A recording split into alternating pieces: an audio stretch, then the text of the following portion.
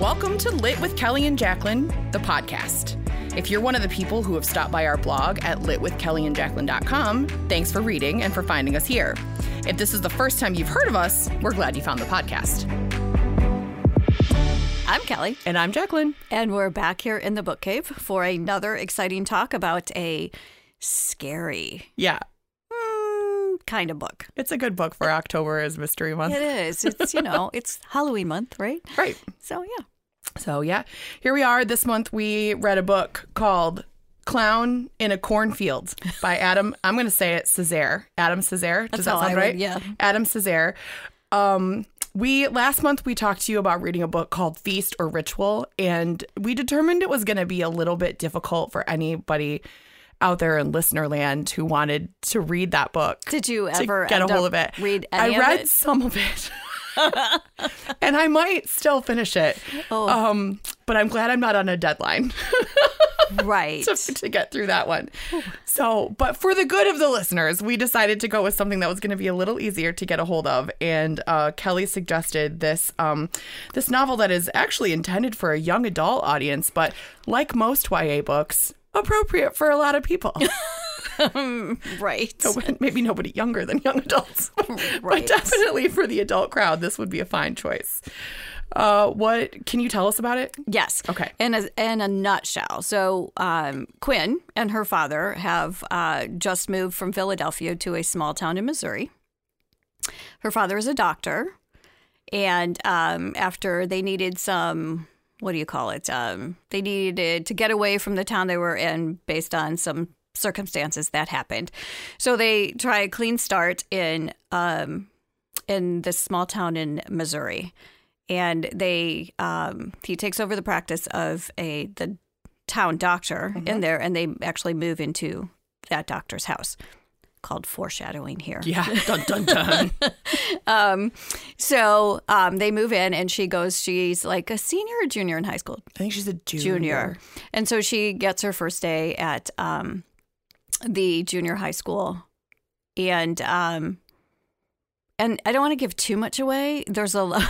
Yeah. Basically, it's how they get into the town and what happens in the town. But as with any teenage angsty book or any scary movie made for a teenager, there's always something that happens as a prologue. Mm-hmm. So before Quinn even gets there, there's this episode where, of course, all the teens are out on a cliff drinking. They're not supposed to be, obviously, because they're underage, and they're not supposed to be on the property. And of course, somebody jumps off the cliff and then hurts themselves and ends up dying. Right. So that's the prologue to all of that. And then Quinn shows up in town. She's not there during that time, but she shows up in town. And it's like a couple of years after that. A year later. At least a year later after that. And she shows up in town. And then what has been set forth by that incident is, we'll talk about later. Is unleashed. Yes. Nice job. You didn't give anything away. Good work. I try not to. Yeah. And this will be it'll be a really in-depth spoiler section, I think, because there's a lot happening in this story. But before we get to that, we decided this month that we were going to go with the classic cocktail, the Screwdriver. This is a drink of choice for the main character in Clown in a Cornfield as she is partaking in a school party. But we elevated ours a little bit and went with our favorite Kettle One Peach Orange Blossom vodka because it's a little bougie. Why not? But I've never had it with orange juice, Kelly. I've only ever had this with club soda. So, all right, cheers. And we'll see how this goes. And the good news is that Kettle One vodka works with everything. It really does. And that little bit of peach in there kind of cuts the tartness of the orange juice. Yep. So it's not bad. Yeah. Okay. And we mixed our own drinks. Wink, wink. Wink. Yes, we did. That's important in this one. So, all right. So before we get into the spoiler section, though, Kelly, what have you been reading since the last time we talked? Well, obviously, this book that we're discussing right now, but I'm currently reading right now. It's called A Lady's Guide to Fortune Hunting Oh. by Sophie Irwin. Okay. I'm unfamiliar with this author. I was browsing the bookshelves the other day, and it's on the new bookshelf at the library. And Sophie Kinsella, one of my favorite authors. Yeah. This book captivated me. What a sassy, witty, delicious tale. So I thought, all right. Well, So a kind word from Sophie Kinsella. That's right. quite a review. Great. Right. I've been still blazing through some audiobooks in the car. I listened to The Glass Ocean, which is a story told in 3 parts by 3 separate authors, Beatrice Williams, Karen White, and someone Willig. Anyway, so that's 3 different women, 3 different storylines, but it's about the crossing of the Lusitania and what's happening. Oh. I listened to The Summer Cottage by Lit with Kelly and Jacqueline favorite Viola Shipman. Oh, with a P. Shipman. Enunciate clearly. Correct. And that is it's a nice one about a woman who, after she gets divorced, decides instead of selling her family's property on the lake, she is going to turn it into a B&B, and how the town sort of rallies around her for that. I read a book called Spare Parts, which was a really interesting story about a robotics team in Arizona. And I read that for another book club that I'm in, and I probably wouldn't have ever heard of it except someone at book club talked about it. But it was a high school team in Arizona of kids who had very limited resources, very little experience and background with robotics, and they went up against some of the top robotics teams in the country in this competition. And it also was a kind of a hard look at immigration policies and how it impacted this team. So that was an interesting one. I read The Marriage Portrait by Maggie O'Farrell, who did Hamnet. Oh, I don't know if you read that. This is deep historical fiction. This is like 1500s Italy. Cool. But it was beautifully written. I'm not sure that I love the vagueness of how the story wraps, but some people will like that. So I read True Biz about a school, like it is a boarding school, I guess, that serves students in the deaf community. And that was really good. I learned a lot about cochlear implants reading that one. And then I just finished The Waterkeeper by Charles Martin, which I downloaded at a stoplight because Hoopla told me to. Oh, okay. Well, we must listen to Hoopla. Well, I had 10 seconds to get my next audiobook downloaded in the car, and that's what popped up right on the screen. So there we go. So we've covered the drink. We've covered what we're reading. Are we ready to talk about Clown in a Cornfields in the spoiler section? Yes, we All right. are. So here we go. 3, 2, 1, spoiler alert. What did we read? I have it went in a direction that I did not expect it to go in. I was like, scary's not a word, like I said in the beginning. Like, it's not the word I would describe it. It's grisly. Other than the fact that there's a clown and clowns are scary in a cornfield. Yeah. Yeah. But it's not, I don't have a word to describe it. So when I told people about it without ruining it, I mean, it's not horror. I would respectfully disagree. You think so? But I would do that only because the way that some of these people died is pretty horrific. Well, yes, but it's not horror and like a jump scare. Zombie. Right. Vampire. No. But when I told people, I was like, it was sort of, for me, it was what I imagined reading the screenplay of like an 80s slasher flick. Absolutely. But set in 2020. Absolutely. And I mean, the shades of Friday the 13th. Oh, yeah. Texas Chainsaw Massacre. Right. The Halloween movies. Right. I mean, And I will note that on the cover of the book is a quote by Clive Barker, which the author in his author note did say, like, if that's why you picked it up, that's fine. I hope you come back and read more. Right. But I mean, even the cover of it, like the cover is very reminiscent of like a classic Stephen King novel, or like a Sidney Sheldon. Yes. It's not that long. I read this in one night. Oh, I read it in 2 nights. My goal was to read 50 pages a day. So the first night I read 50 pages. And then the second night because to me it started out very slow. As it was setting the scene and, Yep. a lot of teenage angst type stuff and your typical YA novel. And, but then when it actually, you're like, Took off. Holy. It really did. You're like, you got to find out Yeah. what happened. So, yeah. It's Like an arrow from a crossbow. Right. Wink, wink. Whoa.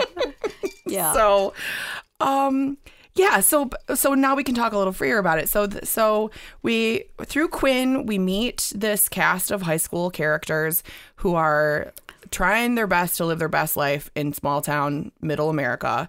And, they're not behaving in a way that the adult townsfolk appreciate. Correct. And everybody is very sort of dismayed by all of the disrespect and the how dare you, how dare you mock our old school like way of life here And challenge you, Yes. it's like they're challenging the adults with their, because they're, sarcastic, shallow teenagers, right? Yeah. So, And interestingly, for a town where the cellular service and the Wi-Fi is not great, they've chosen to be content creators. correct. And so there's four of them primarily, right? When we get the five. Yeah. Cole, Tyler, Matt, Ronnie, and Janet. Correct. And so Quinn accidentally gets herself in trouble on her first day of school because these students are challenging a teacher in a classroom. And the teacher he clearly, based on the rant that he has in the classroom, has had it. Yes. He's done with the questions. He's done with being filmed and posted online. And that was one of the first kind of questions I thought I was trying to mull as I was reading it, as I was reading these particular characters, is like, is everything content? And there are some people online who would tell you that everything is content, but doesn't need to be. Well, right. And I know that it's about drawing views, and this is where I sort of waffle, being on like the border of generations where technology has been a thing and where we were sort of introduced it like midway into our teenhood. And so I was kind of reflecting on the things that like I watch online when I'm scrolling through Instagram or whatever. Do I stop for the stuff that's candid or do I stop for the stuff that's scripted? And they were very much scripting their content, but they were also always on the lookout for an opportunity. Correct. Right. And so that was like, as I'm reading this, I'm like, okay, this is one of those, does everything need to be online? But in their case, they really thought that's what was drawing viewers to their channel. Right. So, well, because the things they did were not nice things. I mean, like. Well, like in the case of, so at the beginning, when you talked about the kid who died. Right. So at the beginning, it was really just about getting Cole doing this like stupid daring jump off the edge of the reservoir. And Right. instead, it wound up being Cole's sister, who was out somewhere she probably did not have the jumping experience Right. to go from. She was quite a bit younger. And she hit her head on the way down. And that's, I mean, how many times have you seen a horror movie start with a terrible accident, right? Right. Like, it's sort of part of the formula. But it's important to know that it was his younger sister who probably shouldn't have been out there with them, because later that's important when you find out what's going on with the adults in town, which Right. we'll get to. she accidentally gets in trouble. She sort of gets folded into this group of students, and they are now plotting something. Plotting is maybe the wrong word. They're planning some content at the upcoming town Founders Day. Right. And it doesn't go exactly as they planned, and people are slightly injured. Right. No one's really bad. I mean, it could have been a lot worse. Right. And the adults in town are just they're done. It's the M80, wasn't it? The M80. Yeah. And it damaged the movie theater. Yeah. And cars collided, but it was in a parade, so things were traveling like 3 miles an hour. Right. And so the kids they're convinced this is not a big deal. The adults in town do not see it that way. Right. And so now that all eyes are sort of on these students who have created this chaos, and Quinn has accidentally found herself in their midst, the town leaders really do start plotting. They do. In a nefarious and intentional way.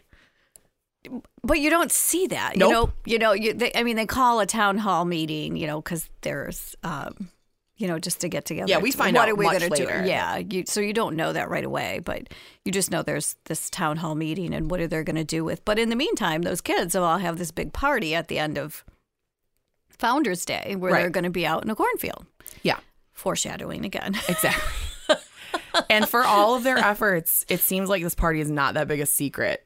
No. Like everyone knows it's happening. Right. And so we find that Quinn is sort of developing a little crush on Cole, and it seems that Cole's feelings are the same. So they go together to the party with Janet. Right.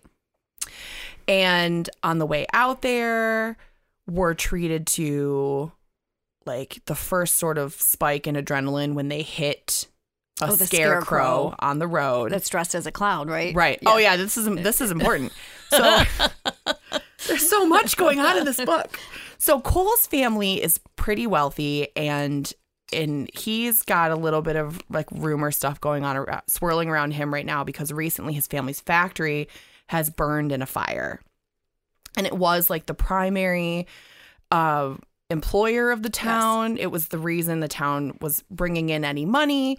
And there was like a corn syrup production facility. Is that right? That's some kind of syrup, yeah. And their mascot was a clown called Friendo. Which I didn't even have to try to visualize this thing because it was just creepy enough, right? And so the scarecrow is dressed up like Friendo, and they're sure that they've like hit someone in a costume. It turns out to be a scarecrow. The kids who played the prank think it's hilarious. The kids who were in the car think it's less so. But in the meantime, like in the B-roll, we also know that someone dressed as Friendo has already killed 2 people.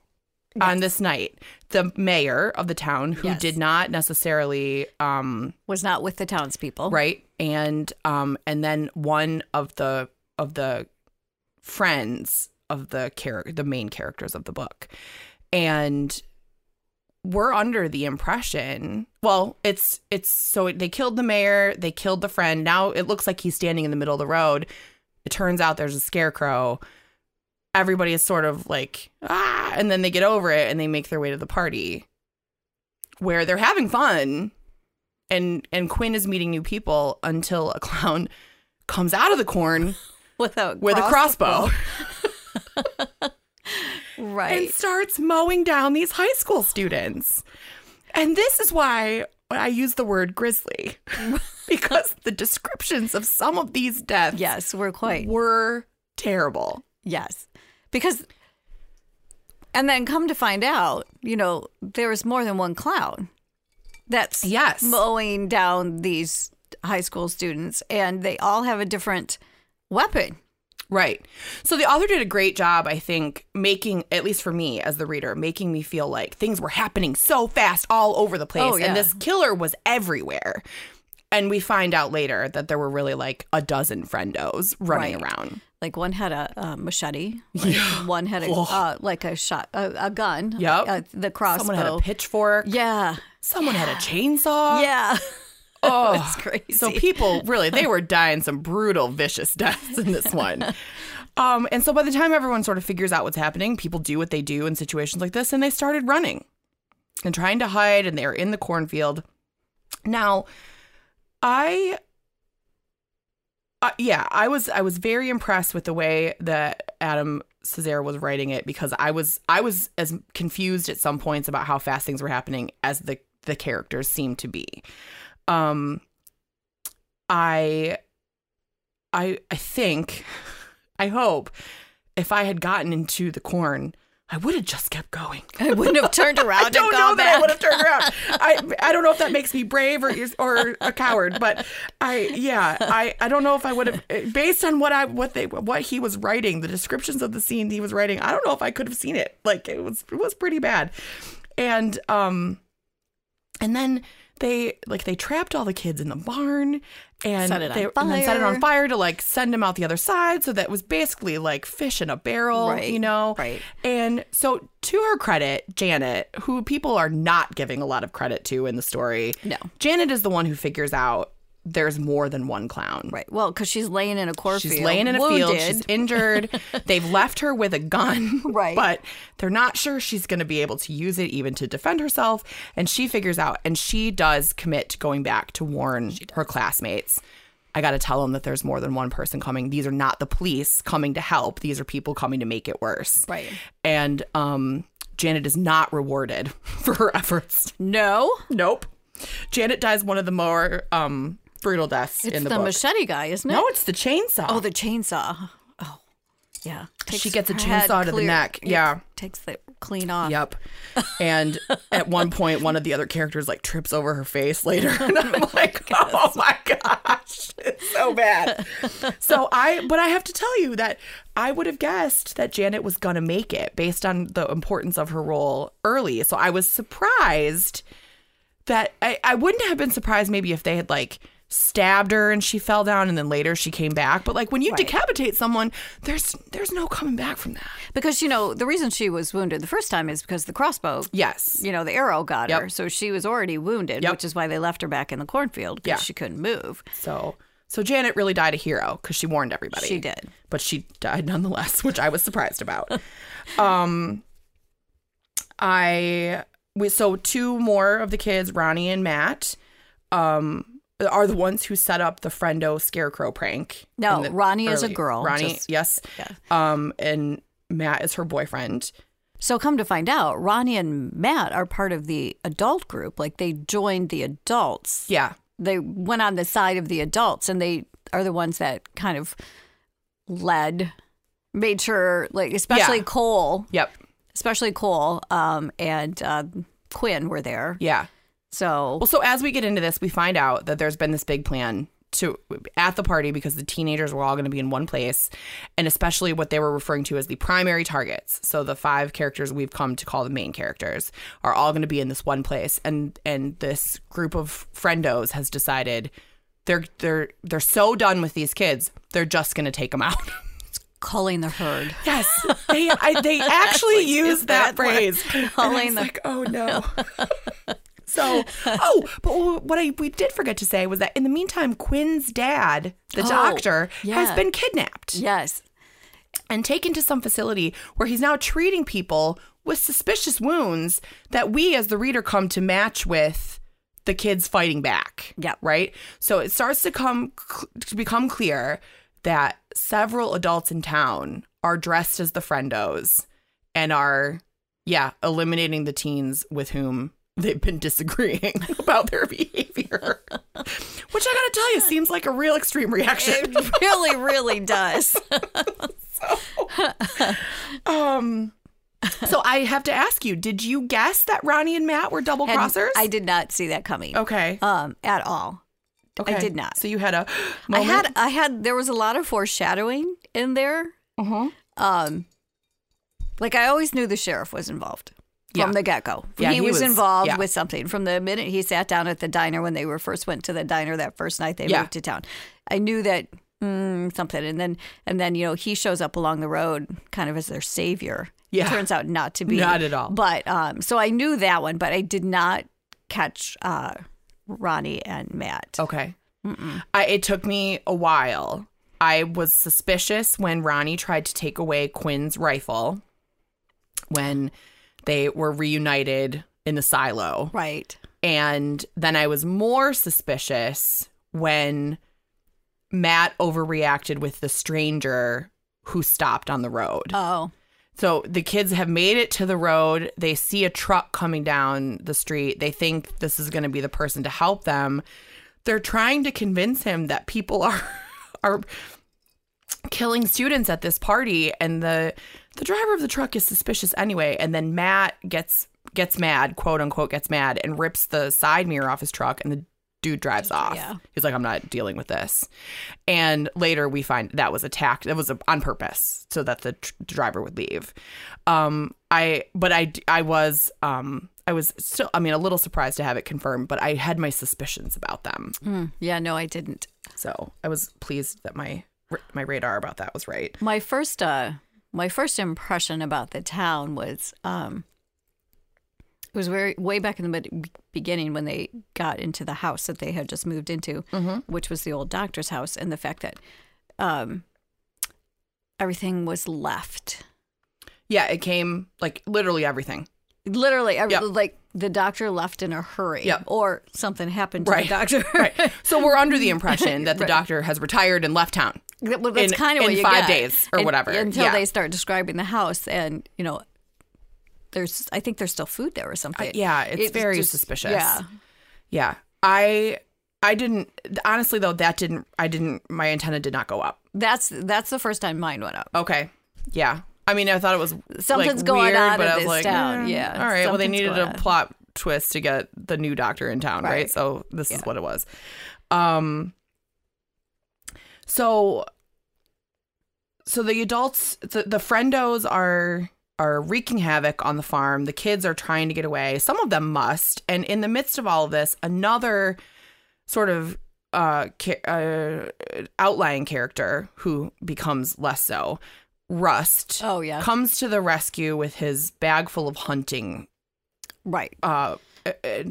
Weapons. Yes, tools. Tools. And so he's arming the teens, and he's showing Quinn how to use the rifle, and he gives her the one basically that you can't miss, right? Because it shoots buckshot, so you're gonna hit something. Right.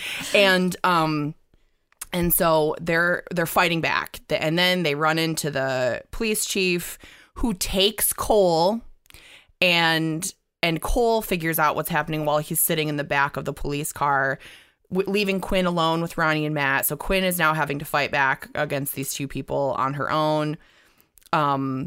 She gets into the house on the farm and finds that there's a dead friendo inside, sitting on the couch, and it's like the whole thing is very creepy. And she gets away by stealing a car.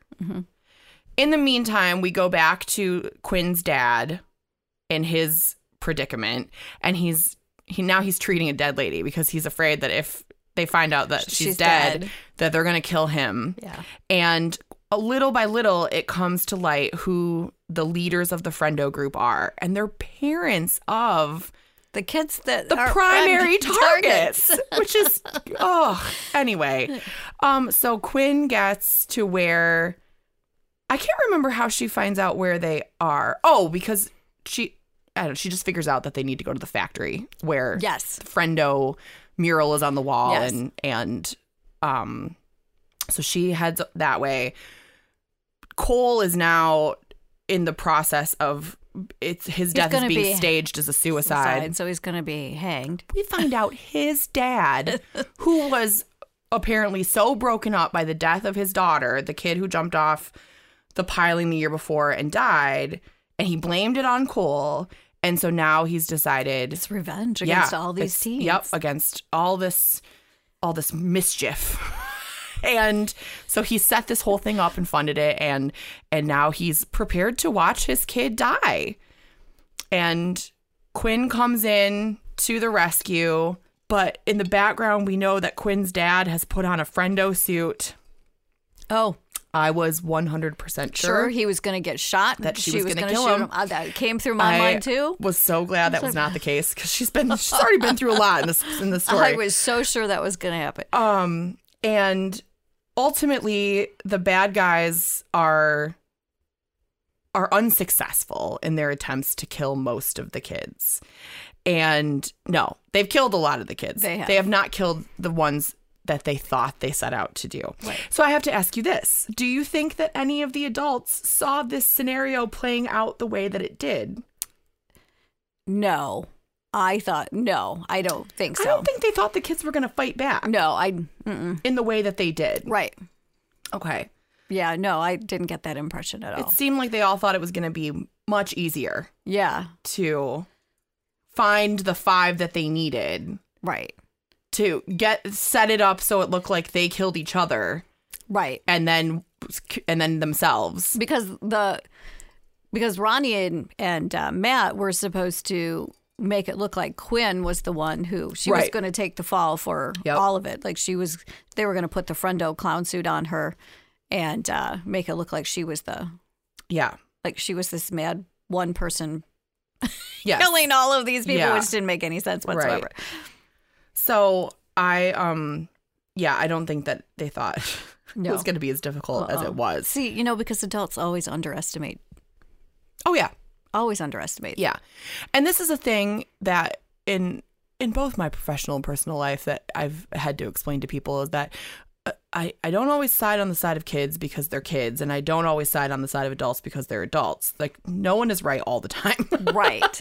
And so, working in a public space, you sometimes have to explain to people, like, just because you're older than them doesn't mean I'm going to believe what you're telling me. And also, I'm not necessarily going to give you a pass because you're young and don't know any better. Like, we got to balance those behaviors out. But this was, it was a little extreme. A little, yeah. I guess that's an understatement. And I think that the part that made me kind of like chuckle at the end of this was when I found out that they were calling the meetings of the people who were coming together to make this plan the Kettle Springs Improvement Society, which I have to tell you very much took me back to like Anne of Green Gables and the Avonlea Improvement Society. Oh, boy. I didn't think those two books were ever going to collide, right? But I was like, the Kettle Springs Improvement Society, I mean, those are the people who plant flowers and like put up, plant new trees and like make the parks nice, not eliminate an entire generation of kids because you don't think that they're funny. So I was glad that the kids who made it out because of course you don't need anybody murdered, but like I was surprised at some of them who didn't. I was glad about the kids who did. And then the twist with Cole and Rust, I did not see coming. I kind of saw that. No, see that one I saw That's coming funny. because they were so uncomfortable. And there's a brief because when their exchange when Quinn first met them together, like when they were, and it was at the party, I think, right? And they were just so awkward and whatever together. Yeah, okay, maybe. See, and I just wrote it off to like a falling out or like people just, they weren't in the same social circle anymore, and it was just like weird for them to be talking now. Right. So good for you, because I didn't pick that up at all. So in the end, Cole and Rust are a couple. Quinn is dealing with her PTSD. Quinn's dad, they discussed it. They decided they were going to stay in Kettle Springs. For better or worse. Well, all the bad kids are gone. Right? I mean, and a lot of the bad adults didn't come out of this either. Right. And so, but we find out that Cole is using the fortune. Okay. Oh, so Cole's dad, Arthur, is presumed to have died in this mess, and they've never found a body. But there was somehow, through the magic of fiction, there's enough evidence to declare him dead, and Cole has come into an inheritance. And he's using the money actually to improve Kettle Springs. He's fixing the damage that was inflicted, and they're trying to make things better for the kids and whatever. And so, but he's a little suspicious that his dad's body has never turned up. And so in the epilogue of the book, we read that Arthur is on a plane going somewhere far, far away. And are we under the impression that he's killed the pilot now? Yes, I was when it landed. Yep. Yes. Once he got where he was going. Yes, because that pilot knew who he was. Well, he thought he did. Yes. His paranoia was pretty apparent. And so he assumed the pilot knew who he was, and I think that he put on a friendo suit, and because he was like, he put on his jumpsuit and he put on the mask, and I was like, I don't think that's like a plain jumpsuit, right? This is a clown suit for sure. And I think kills the pilot. Yes. Now, this is not a spoiler section for the next Adam Cesare book, but I will tell you that the sequel to Clown in a Cornfield is Clown in the Cornfield 2, Friendo Lives. And it's pretty new. I can't believe there's a sequel. And now I have to read the sequel just to find out what happened. I have to tell you, I tried to use the statewide catalog system to borrow it from somewhere else because my library doesn't have it yet. And it's so new that no one's loaning it out. So I'm going to have to buy it. I'm just going to have to buy it. Oh, good. Well, maybe let's share that. Okay. We'll read it together. But yeah, so there is a sequel. We obviously haven't read it yet, but I'm going to, because now it's too good to not know. Well, what happens. I can't imagine Frendo's going to appear back. That's what I want. Well, is Frendo going to appear back in town? I read the description. Quinn is off to college. Oh. And so I feel like this is going to be, yeah. Doesn't this sound a lot like the Final Girl Support Group? Yeah. Doesn't it? By the way, do you know Grady Hendrix has a new book coming out in January? I think I saw that. But I've already got it on hold. Do you? Okay. Yes.